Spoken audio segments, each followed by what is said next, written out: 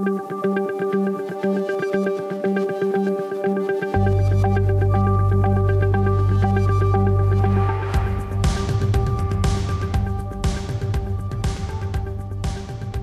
to give bad news. Nobody likes to give bad news, but it's part of the job. People don't get promoted, they don't get a pay increase, and sometimes they even get fired, and you get to be the messenger. It's a very uncomfortable part of a manager's job. So what do? We try to make it less painful, and when we do, we make things worse. Here's what you don't want to do. Don't beat around the bush, because people feel ambushed and manipulated when you do.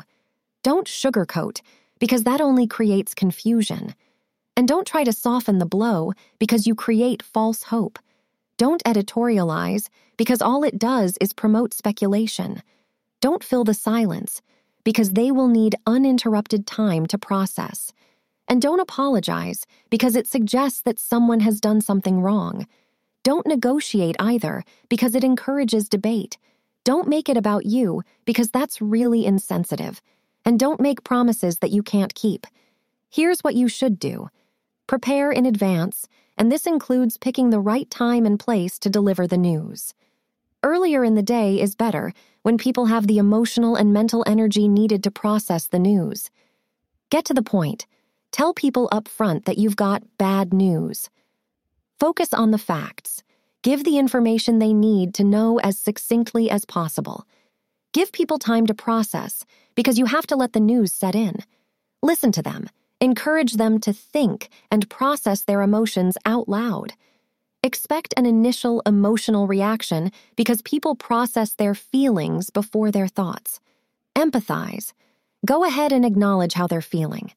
Answer their questions, but don't speculate. If you don't know, you don't know.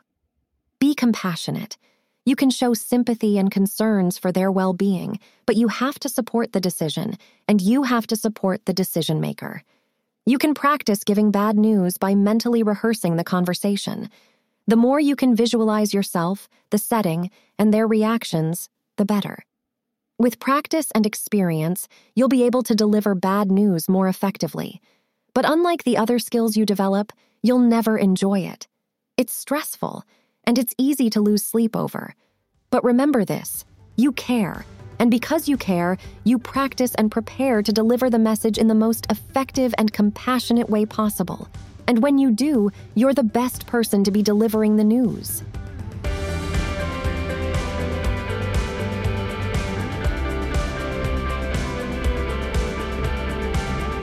Thanks for listening. You can email us at info@mentalnotes.com.